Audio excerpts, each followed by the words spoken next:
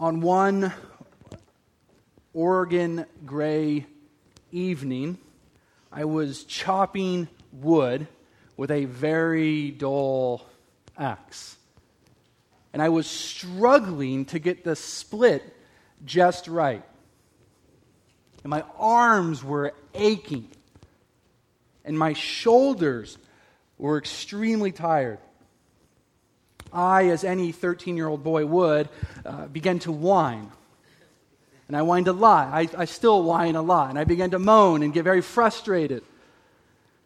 But to be honest, I wish now, as a 31-year-old man looking back on a 13-year-old boy, I wish I can go back and tell little Casey to lower his voice. I wish I could tell Casey, it'll be okay, but if you keep this up, the pain from chopping wood will not compare to the pain that is about to come. So I was angry at this dull axe, at the situation. But I wasn't as angry as my stepfather was. He apparently could not take my consistent whining. Thus, he walked over and he ferociously ripped the axe from my arms and he said, "Smile." And he looked at me and he said, "You smile. You better be smiling." And as he began to chop wood to show me how to get that right split, I would let my smile drop and he would yell, "Smile!" And about the third time, as I'm clearly distraught and in tears and freaked out, my shaking, teary-eyed face let the smile go again. And I could just, it's so vivid, hear the axe being thrown into the wood. And I can hear the gravel underneath his feet as he just ran towards me. And he jumped on me, this big man, and he began strangling me. I remember very vividly his thumbs rolling over my Adam's apple. I remember the smell of car transmission on his fingers, and I remember that he was inches away from my face saying, "Smile." It probably is single-handedly one of the more harder moments of my life. And to be honest, I don't know how long it lasted. It could be 10 seconds. It could have been 90 seconds. I have no idea. I remember my younger sister screaming for him to get off of me, her picking me up and holding me and crying and freaking out. And that night was the very first time in my life that I can remember where I said the words, "God, why? What?" And this wouldn't be the first or the last time my stepfather had his hands around my throat. That became his target of choice for the duration my mother was married to him. But each and every time I would cry and cry under the blankets, and I would say the words with fury, "God, why?" I would not be shocked if you too have muttered the words, "God, why?" It's this natural longing in all of us to intellectualize the badlands of our existence, to try and make sense of a world strangled by evil and sin. Right? I mean, we lose our breath, don't we, over the horrific tragedy of Sandy Hook. I was reading about Sandy Hook this week, where Adam Lanza stole the lives of 20 children, ages ranging between 6 and 7 years old. I have a 7-year-old daughter. He killed 20 of them, let alone the faculty. And our knuckles turn white over Amber Alerts, sex trafficking, crooked cops, Ferguson, Columbine, Virginia Tech, Brussels, ISIS, 9/11, all the way to the millions of lives that were stolen in the Holocaust.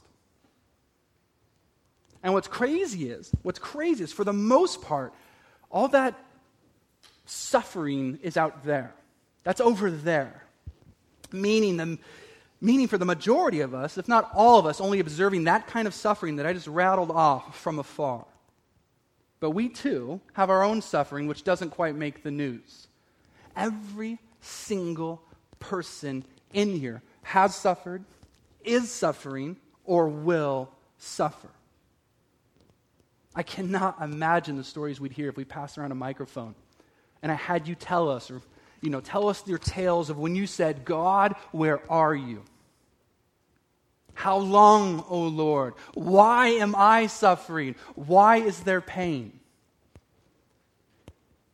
Even for those who believe that the Bible is absolutely ridiculous or reject God, have you too asked God why?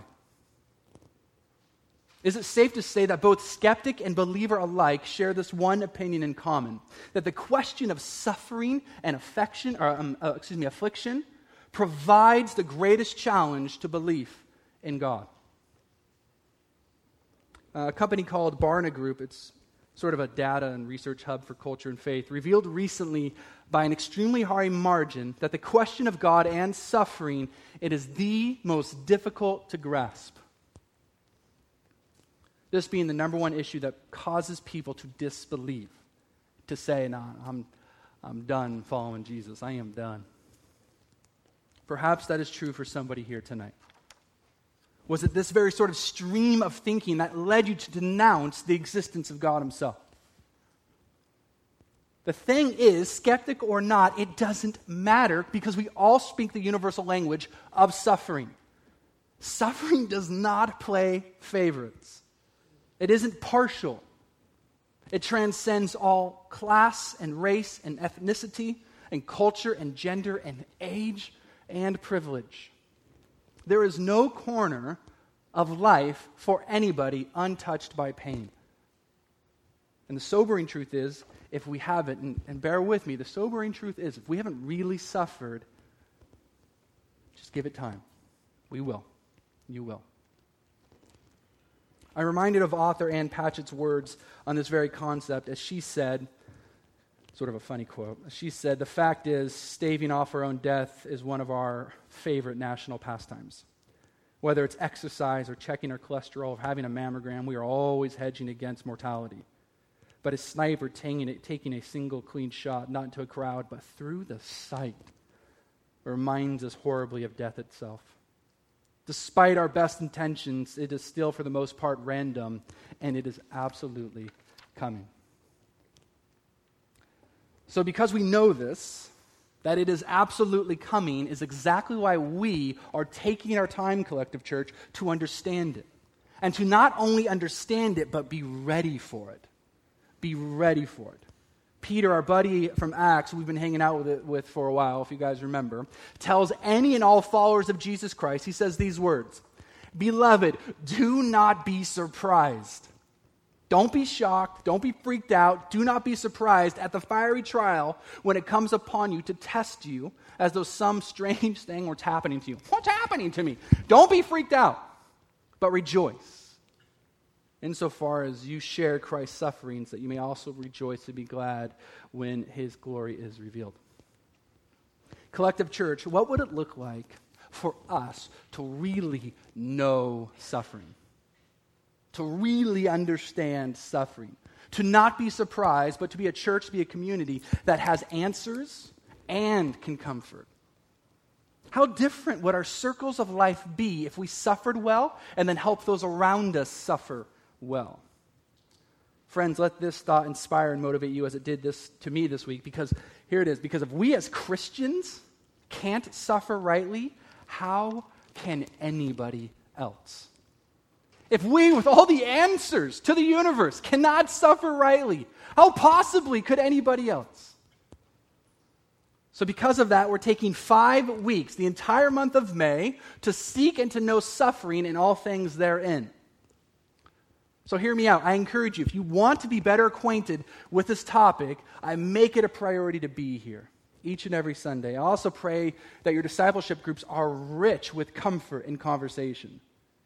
Because as much as I wish, hear me out, as much as I wish that I could solve the problem of suffering and our deepest pains and dilemmas with a single sermon, with like 3 P points and C.S. Lewis quotes, it ain't happening.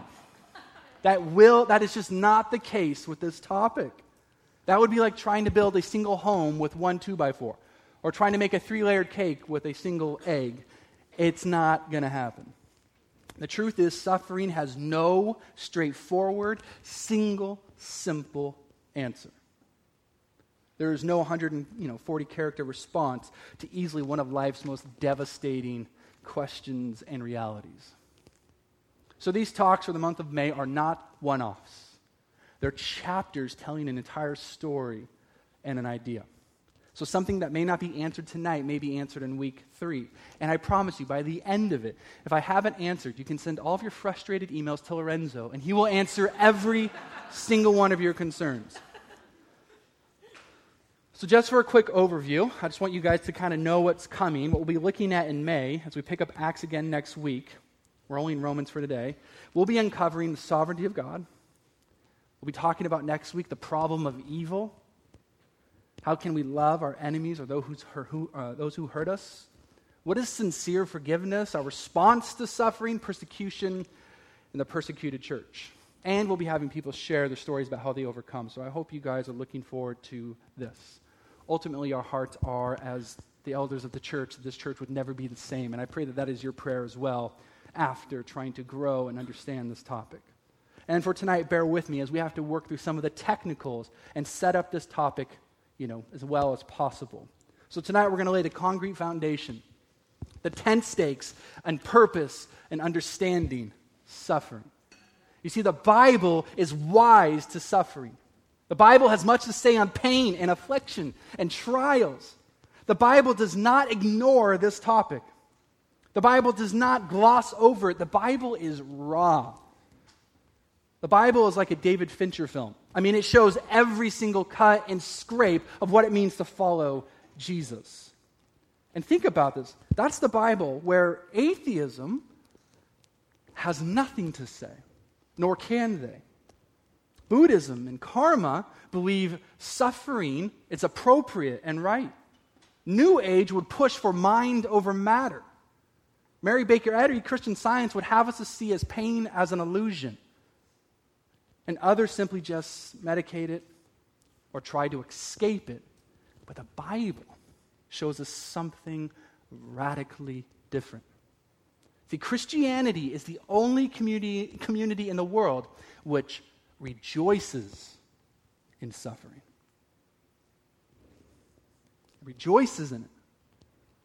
A German philosopher once wrote an article titled "The Meaning of Suffering," where he discusses the uniqueness of Christians and hardship.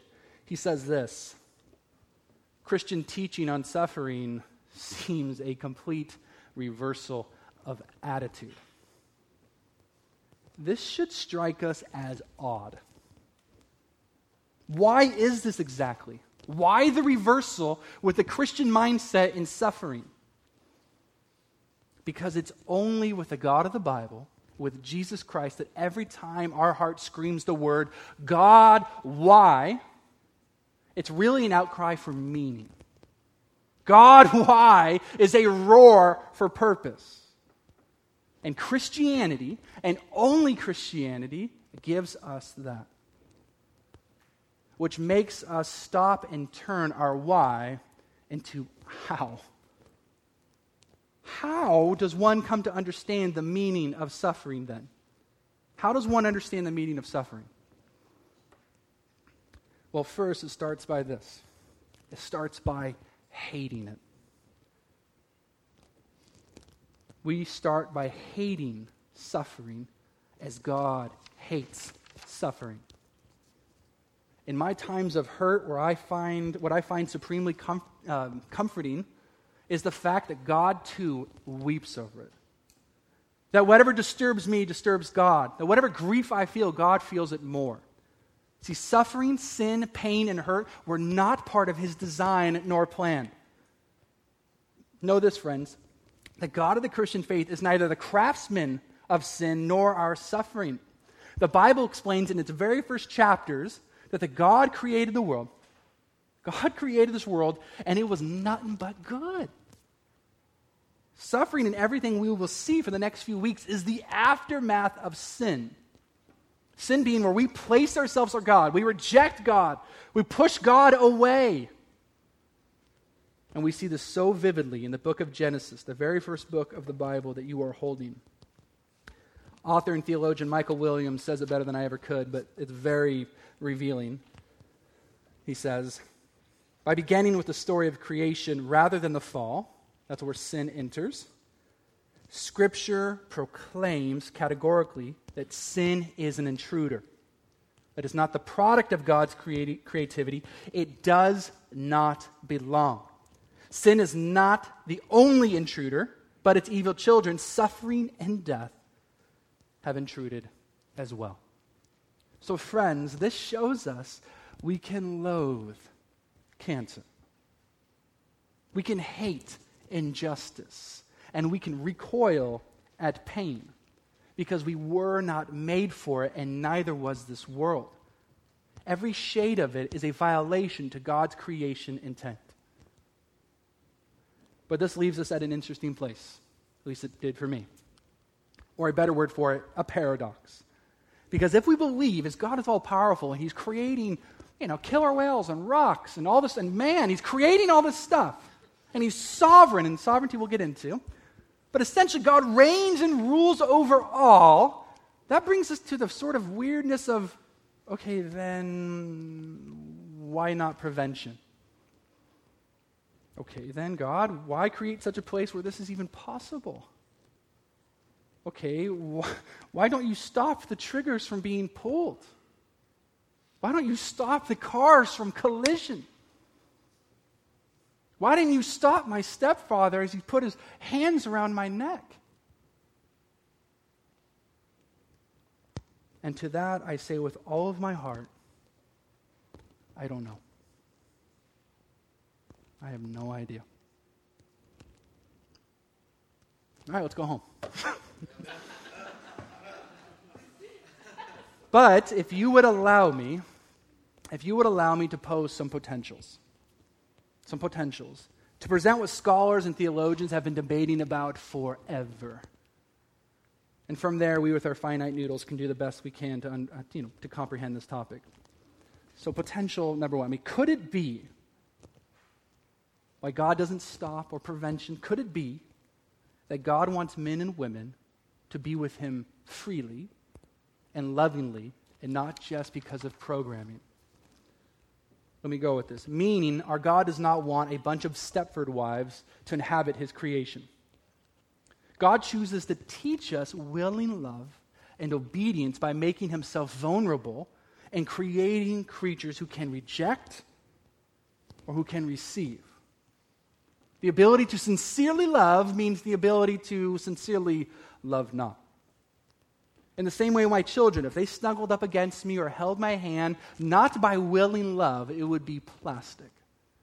So God chooses majority of the time to not interfere, because that would be robbing freedom and love from His very creation.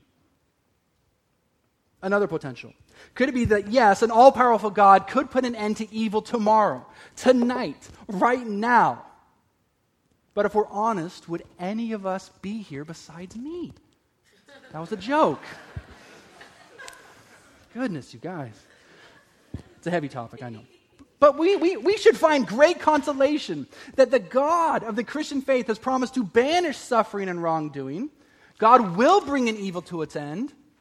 But for now, God in His patience is bringing all to Himself.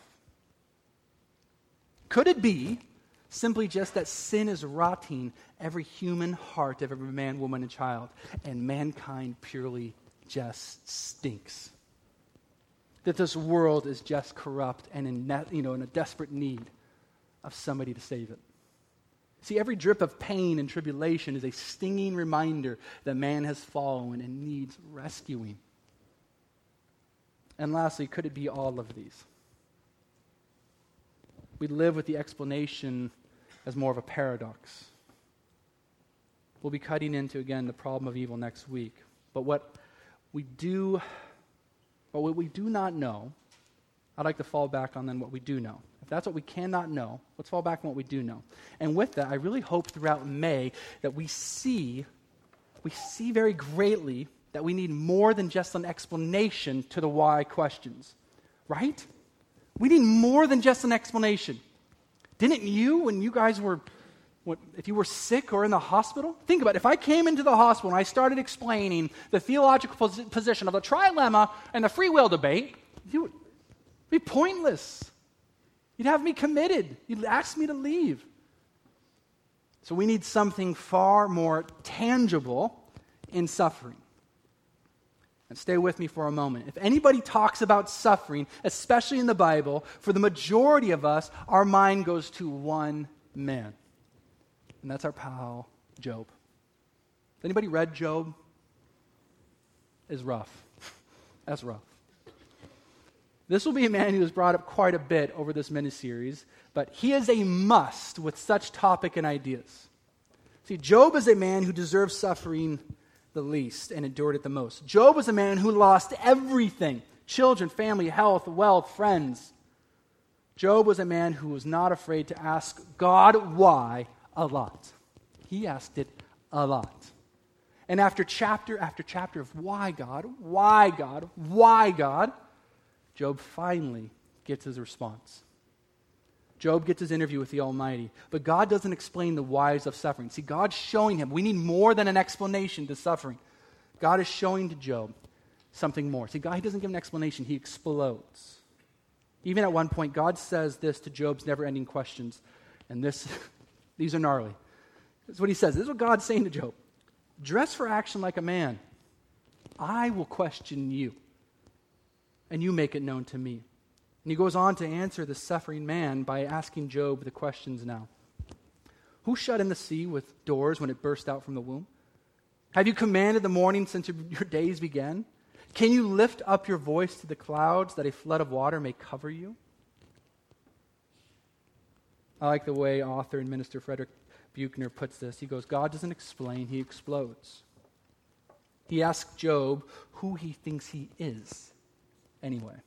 He says to try to explain the kind of things Job wanted explained would be trying to explain Einstein to a little neck clam. God doesn't reveal his grand design, he reveals himself. There's the tangible we're working towards. And it's worth noting that through the entire book of Job, Job asked the tough questions of God, why is this happening? God, why does this exist? But never, never, never did Job ask, God, do you exist? Because Job knew, even though he may not have fully understood the situation, he knew a God who did. This is worth a little pit stop. Because let's be honest, when comprehending suffering, if not the God of the Bible, patient and slow to anger and abounding in love, the very God who is spilling over with love and grace in times of suffering, if not him, then who do we run to? I'm reminded of Peter's words again, this time in the Gospels, where Jesus asked, are you going to leave me too? Are you going to run? And Peter says to him, where would I go? You alone have the words of eternal life. Throughout my time in ministry, I've seen two revealing paradigms. Those trying to comprehend suffering and abandon God, and those in suffering who run to God.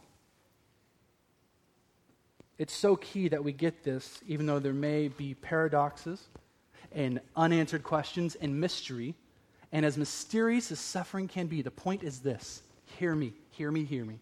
It's not meaningless.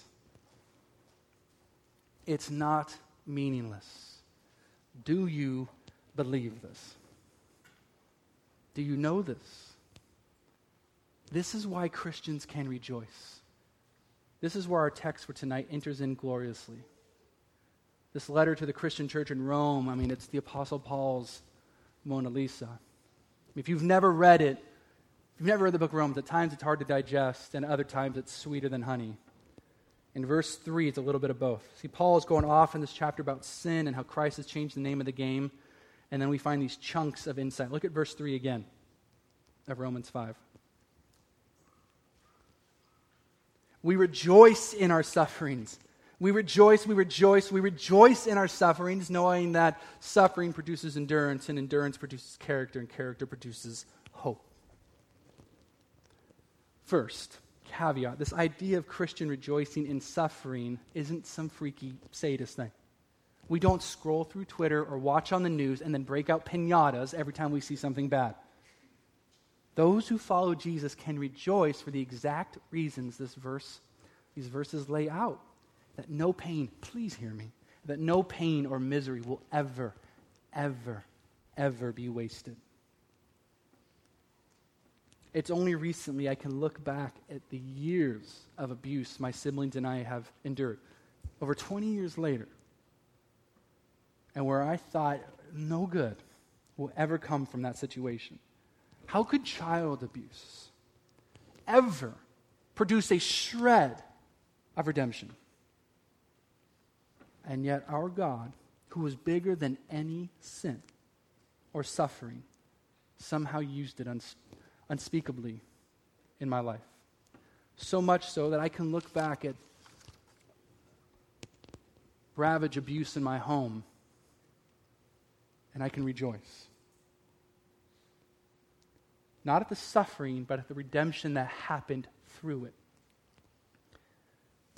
Where today, with perspective, I see how I've been involved with caring for and pastoring and teaching and shepherding children in some form or fashion since 1998.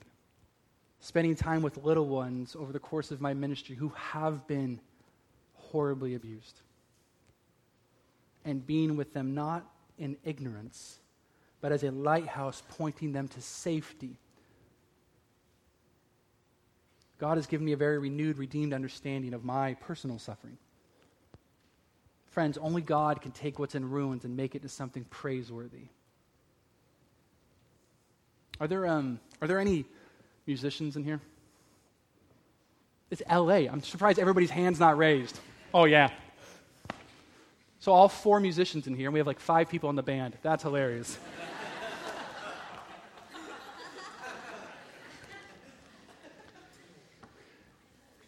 You 4 musicians, have you heard of the passing note? Musician and theologian Jeremy Begbie makes this point very, very strongly. It's most common with piano. That as a musician is strolling through his set and tickling the old ivories. Every once in a while, you hit a wrong note, and thus the song suffers. But a passing note is where the musician of the song plays it in such a way that he or she can actually redeem any mistake, any failure, any wrongdoing, and virtually it goes unnoticed and only adds to the beauty of the song. This, my friends, can bring us to rejoice. Not that God authored and illustrated harm to come to any of us.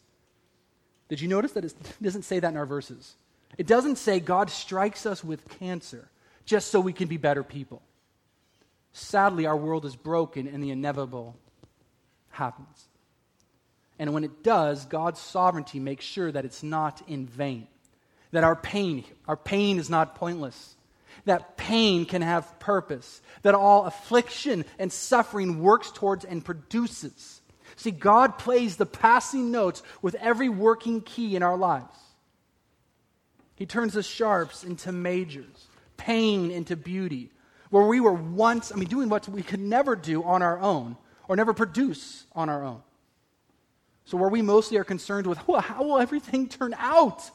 God is also concerned with, how will we turn out? Friends, this is huge for us to get this whole Romans 5 perspective thing. This kind of perspective, which is difficult in times of understanding, but true nonetheless. Nobody wants to read Romans 5 in the midst of horrible suffering. That is the last thing I really want to read in the moments of pain. But the perspective is true nonetheless. See, without that perspective, we will either become better or horribly bitter. Without that perspective, we will either overcome or be overcome. The Dutch priest Henry Nouwen, a man whose life was far from easy, he says it very pointedly, very point blank. He goes out there and just does it. He says, we fail to see the place of suffering in the broader scheme of things. We fail to see that suffering is an inevitable dimension of life because we have lost perspective. We fail to see that unless one is willing to accept suffering properly, he or she is really refusing to continue in the quest for maturity. To refuse suffering is to refuse personal growth. It's pretty intense. See, it is a guarantee that we will suffer. It is a guarantee that we will suffer.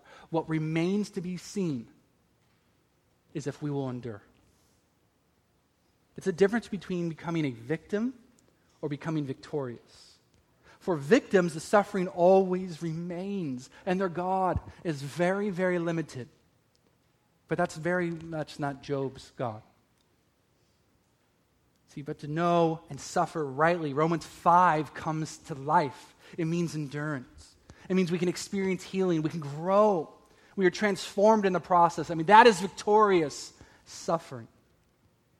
That's the cry out as Job did in the last chapter of the book, the very last chapter in the Old Testament. Look at Job's response to all of this.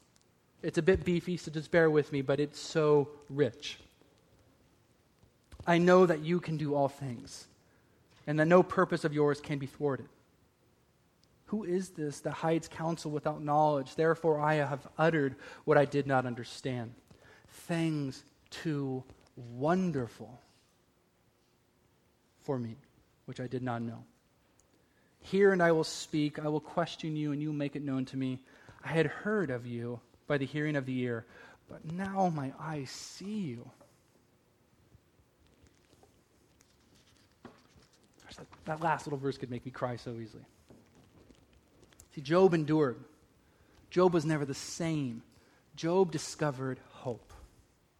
To believe and follow, to love the Lord your God with all of your heart, mind, soul, strength is not an insurance policy against suffering. You see, pain and illness and death and crushed hopes and horrible choices, somehow that type of pile God uses. And he makes us stronger and better and wiser. See, no matter who you are, God can use it. It's so elementary. I know it sounds easy. But for a moment or two, I just want to tease this out. Bear with me. Let's tease this out because I think it's very easy to comprehend due suffering.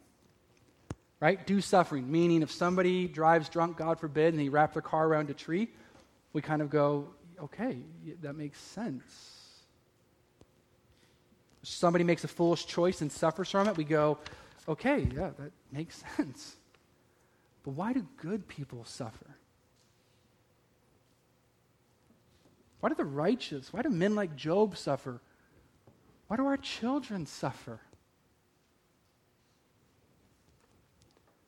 Allow me to construct this idea of pain and suffering with some very large, much-needed marble pillars of understanding.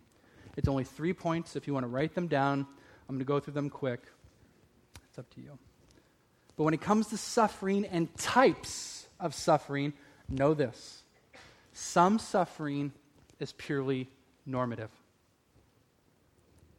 It's just common, everyday occurrences of living in a fallen world. Basically, every time we get a splinter, or we have to wait like 30 seconds for a YouTube ad to end, or oh God, what art thou teaching me? Like that's not, I must lay in ash and sackcloth. Like that's not the whole point every time we have a headache. We have to make sure we don't theorize every time flat tire, or every time our kids scrape their knees, because suffering at times is just normative. It just happens. So that's one. And two is, at other times, it's redemptive. Suffering is just redemptive. Suffering at times can be corrective. The Bible explains this very clearly, that God is our Father, and at times, like a good father should, he puts their children back on the right path. We see this explained very well in Hebrews, a New Testament letter. And third, suffering is redemptive. Redemptive suffering. And this is huge. This is where suffering is allowed to take place on such a cosmic level that its only function is to serve as a signpost of his glory and his adoration, which makes Satan and all the angels look at somebody like Job, who loves God and trusts God for far more for what kind of relief or riches he or she may get. They just, in all purity, just radically love and trust God. So there's normative suffering, restorative suffering, redemptive suffering, and all of these which are able to be transformative in suffering. Just as Romans 5 informs us. That when we will have our endurance and our character will flourish and we will have hope. Let me ask this. In times of horrible suffering and pain, what is your hope? What is your hope? When I was in the hospital earlier in January, maybe some of you remember, my only hope was just get me out of here. I was struggling for 3 days. Just get me out of this horrible, horrible hospital because every moment I'm here is like $36,000. Like, get me out of here. What is your hope in pain and suffering? I think we're starting to really get that God does answer the question why, but that's not where our hope is born. God answers the question why, but it's not with paragraphs or bar graphs. It's not with explanations or, explosions. It's with a person. God answers that question with a person, and it's with his very own Son. It's with the one who stands with us in the fire. It was during this time with my stepfather, who, when he was that we would randomly go to church sometimes, and I, as a young boy, I'd hear Bible story after Bible story sitting in this little classroom as somebody's trying to teach me the Bible. But one episode in the Old Testament shook me to the bones, and that was Daniel 3. This is exactly what a 13-year-old boy needed to hear when he's dealing with massive pain. It's a small story about 3 men who refused to worship a false god and for the lack of cooperation were thrown in fire. And these 3 men stood in fire, and all around who witnessed heard not screaming, they saw no smoke, and they did not see 3 men burning, but a 4th man unbound in the fire, walking freely in the furnace with the 3. See, it was God visible. It was God in flesh. It was God present. It was God in the fire. We may suffer, but we will never suffer alone. Presence is the greatest comfort in times of distress. And if you don't believe that, be around somebody who is mourning. They don't want to talk.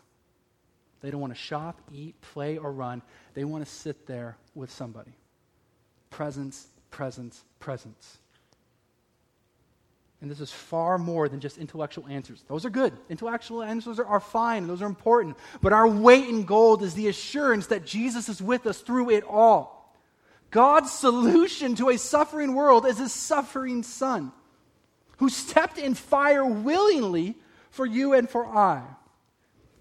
It's Jesus Christ saying to us in the flames, take heart, I am right here. Take heart in the storm, I am right here. My friends, if this is your reality, you have hope. And a hope that does not put us to shame, but because God loves is poured into our hearts by the Holy Spirit who has been given to us. Hope is confident expectations in the times where we should be most unconfident. Hope is confident expectations in the times where we should be most uncertain. Hope comes alive in fire. Hope comes alive in suffering. See, hope isn't wishful thinking. It isn't unfounded optimism. I really hope something good happens out of this. Hope is concrete, steel, Valerian, adamantium, confident. And hope, as well, is an option. See, we either choose to employ its chute or we plummet to the earth. And if I could just address just the Christians in this room for a moment. If we're firm on the incarnation where Jesus came into our suffering, if we're firm on the crucifixion where Jesus bore our pain, if we're firm on the resurrection where Jesus defeated sin and death, then may we be firm in the horribles of the everyday. Jesus shows each and every one of us it's impossible for us to be in fire, in the furnace, in the storm, in darkness, separate from him. Because our lives have been invaded by his very presence, grace, and love. And we have the I am. He is with us, Emmanuel. So when embers fly and these sparks pop and the flames roar, when you're confronted with your weakness and lack of control, when you feel small and unable, when you cannot alter any situation, it's in those moments the glory of Jesus is most beautifully seen. Dare I say it, we need the fire at times to stoke the coals of hope. And we see God more gloriously. The good news of Jesus burns brighter. Friends, life should not be evaluated by ease or difficulty, but based upon the one who was with us in both of those times. God's presence doesn't make us, hear me, this was hard for me to write today, and I was trying to make sure I did it well, but God's presence does not necessarily make it easier. Cool, you're in the fire. It doesn't make it easier, but it does make it worth the endurance. It does not make it easier, but it does make it worth the endurance. I want to end with this Charles Spurgeon quote, who was not at all ignorant to suffering, and he penned, "Don't you know that the day dawns after night, and showers displace drought, and spring and summer follow winter? Then have hope. Hope forever, for God will not fail you." Amen. What we're going to do now, some of you may remember, from our sending church a while back, that the other lead pastor here with me, Pastor Lorenzo, was in significant pain. He went from canes to crutches to a wheelchair. And it was in these times of distress and suffering that God gave him very specific word and understanding of what it means to suffer and suffer rightly. So I want to let Pastor Lorenzo take the pulpit, be able to explain and put some handlebars on what it means to suffer in such a way. Thanks, Casey. As Casey said, I was going through the season of intense physical pain. It was the worst, it was one of the most difficult things I've ever been through. It was certainly the most painful thing I've ever been through. I was in intense, to say I was in intense pain all right, I get it, intense pain. But it's not until I went through this experience that I learned what that really, really meant. And I learned about the intensity that the level of intensity that we can experience when we're in pain. I was really just going out of my mind. The cause was what they described, and they couldn't really figure it out completely because of other medical issues. That I have implanted pacemaker leads that prevent me from getting an MRI, but they did a scan that at the very least led them to believe I had what they described as a massive herniated disc in my back. And there's bad backs and herniated discs, and that's not fun, but it's kind of whatever at the same time. My problem was that this herniated disc was pressing on a nerve, and so it wasn't that I had back pain or a bad back, but I was really wrestling with nerve pain, and it progressively got worse. It started about 20 years ago when I, not nearly at this level, but it all initiated about 20 years ago when I got hurt playing baseball, and my back got jacked, but whatever, I'll deal with it. And it would come back from time to time where, I'd be crooked, and my wife would say, "Hey, you're crooked again." I'm like, "Oh, yeah, this kind of sucks, but I'll get over it in a couple weeks." But a couple years ago, it came back, but it came back with a vengeance like it never had been before. And it started out with, "Hey, babe, you're crooked." I'm like, "I know, I'll get over it in a couple weeks." And I remember it got progressively worse and worse and worse, more painful and worse than it ever had been before, even the initial injury. And I remember when I was still working at Reality LA, going to our Christmas party, and it had got that bad that day that I actually gone down to CVS and I bought myself a cane, which was way too late for that anyway. I grabbed the cane off the rack and I had to lean on the racks because it was folded up. I couldn't use the cane. It was in its packaging. I had to pay for it still, so I couldn't use it yet. But I was leaning on the racks, just making my way, shuffling up the aisle. And an elderly lady walked out to me. She said, "Are you okay? Can I help you?" And I thought, that's ironic. I'm like, "No, I think I'll be okay." And here I am, big dummy, just trying to persevere through it and deal with it. But that night, I went to the Reality LA Christmas party for the staff, and I couldn't even make it into the building. And things progressively got worse and worse and worse, and the cane 3 days later turned into crutches, which again was already not enough, and before long, I was in a wheelchair. And I couldn't do anything. I couldn't be a father to my children. It was the worst. My little girl, she would come up to me and, "Daddy, do you want to play with me?" "I can't, babe, I'm sorry." "Hey, Daddy, let's do this, let's do that. Daddy, can you hold me? Daddy, can you put me to bed?" And I couldn't do any of those things. And it was actually kind of funny from my daughter's perspective, I guess, because everything that explained what I couldn't do was because of my back. And before long, she started using that as an excuse as to why she shouldn't obey me. Or "I can't, my back." Kids, they're little monsters, I'm telling you. But it was the excuse, and it was the explanation. It was legitimately holding. I couldn't do anything. I couldn't use the restroom. I couldn't move. I was relegated to sort of living on the couch. But even then, I was in constant, intense pain, and I couldn't do anything. I couldn't sleep. I couldn't find a position that was comfortable at all to allow me to sleep. And there was one night in particular, I was laying on the couch, and I'm just laying there, and I'm just out of my mind in pain. And it was probably about 4 o'clock in the morning. And I was just crying out to God. And I wasn't really asking why. Not because I'm super spiritual, but because in that moment, I didn't really care. It wasn't going to help me in that moment. "Well, we're going through this because X, Y, Z. Okay, great, thanks.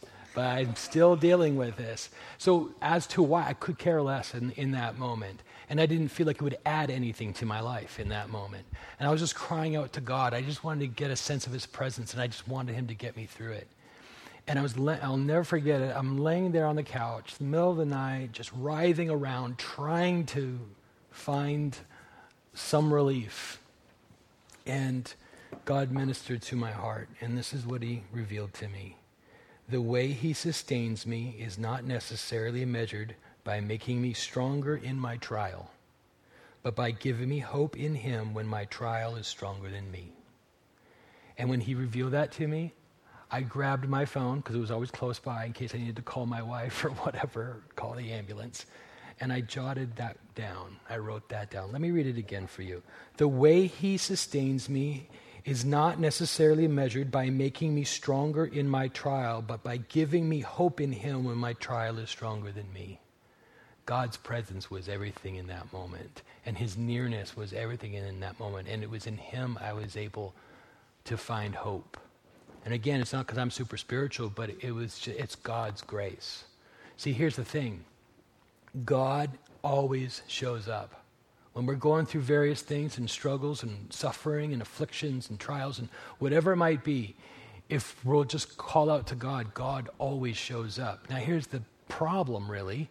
He doesn't always show up the way that we always want him to. Right?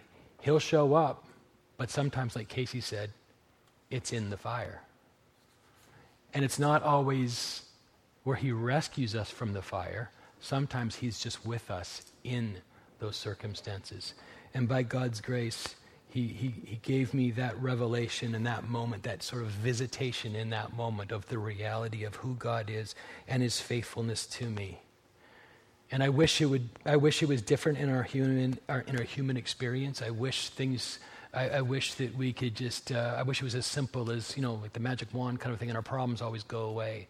But sometimes God in his sovereign will and in his grace allows us to go through things where it's not fun for us. But he'll be with us every step of the way. And he'll sustain us not by ripping us out or rescuing us from those circumstances, by giving us a sense of his presence and a sense of his closeness and his nearness in the midst of those things when we are out of our minds in pain or when circumstances are falling apart, our lives are a mess, where we've experienced intense loss, or whatever it might be, God is faithful and God always shows up. He always shows up because he loves us. And my prayer for our church, when we go through difficult times, is that we would allow God to minister to us, that we would not impose upon God how and the methodology that he must submit to, that we impose on him for him to work in our lives, but that we would just submit ourselves to allow him to do what he wants in our lives. And I can tell you, I'm not okay still. By God's grace, I'm walking. I can transfer my weight. I can actually sort of carry a box and things like that. And I never had surgery or anything like that. And God has been faithful, and he has sustained me. And I don't know why I have the mobility I have right now, but it gradually went away. And sure, there was a lot of people praying, and no doubt God answered those prayers and gave me grace. But sometimes we just go through things that we can't explain. And we spend so much time and energy trying to figure stuff out. And sometimes we even shake an angry fist at God, and we dare him to explain to us in a way that meets our satisfaction why he's allowing certain things to come into our lives. And we don't always get to know that. And in our finite minds, we're not even always able to comprehend it. So maybe it's just good for us to just submit ourselves to him, to allow him to do what he wants in our lives. So my prayer for our church is that our hope would not be in the end of our struggles, or in the ends of our trials, or the ends of our suffering, but that as a church we would find our hope in him, regardless of what we're going through, regardless of what we're experiencing, that Jesus, the very person of Jesus, would be our hope. Let's pray.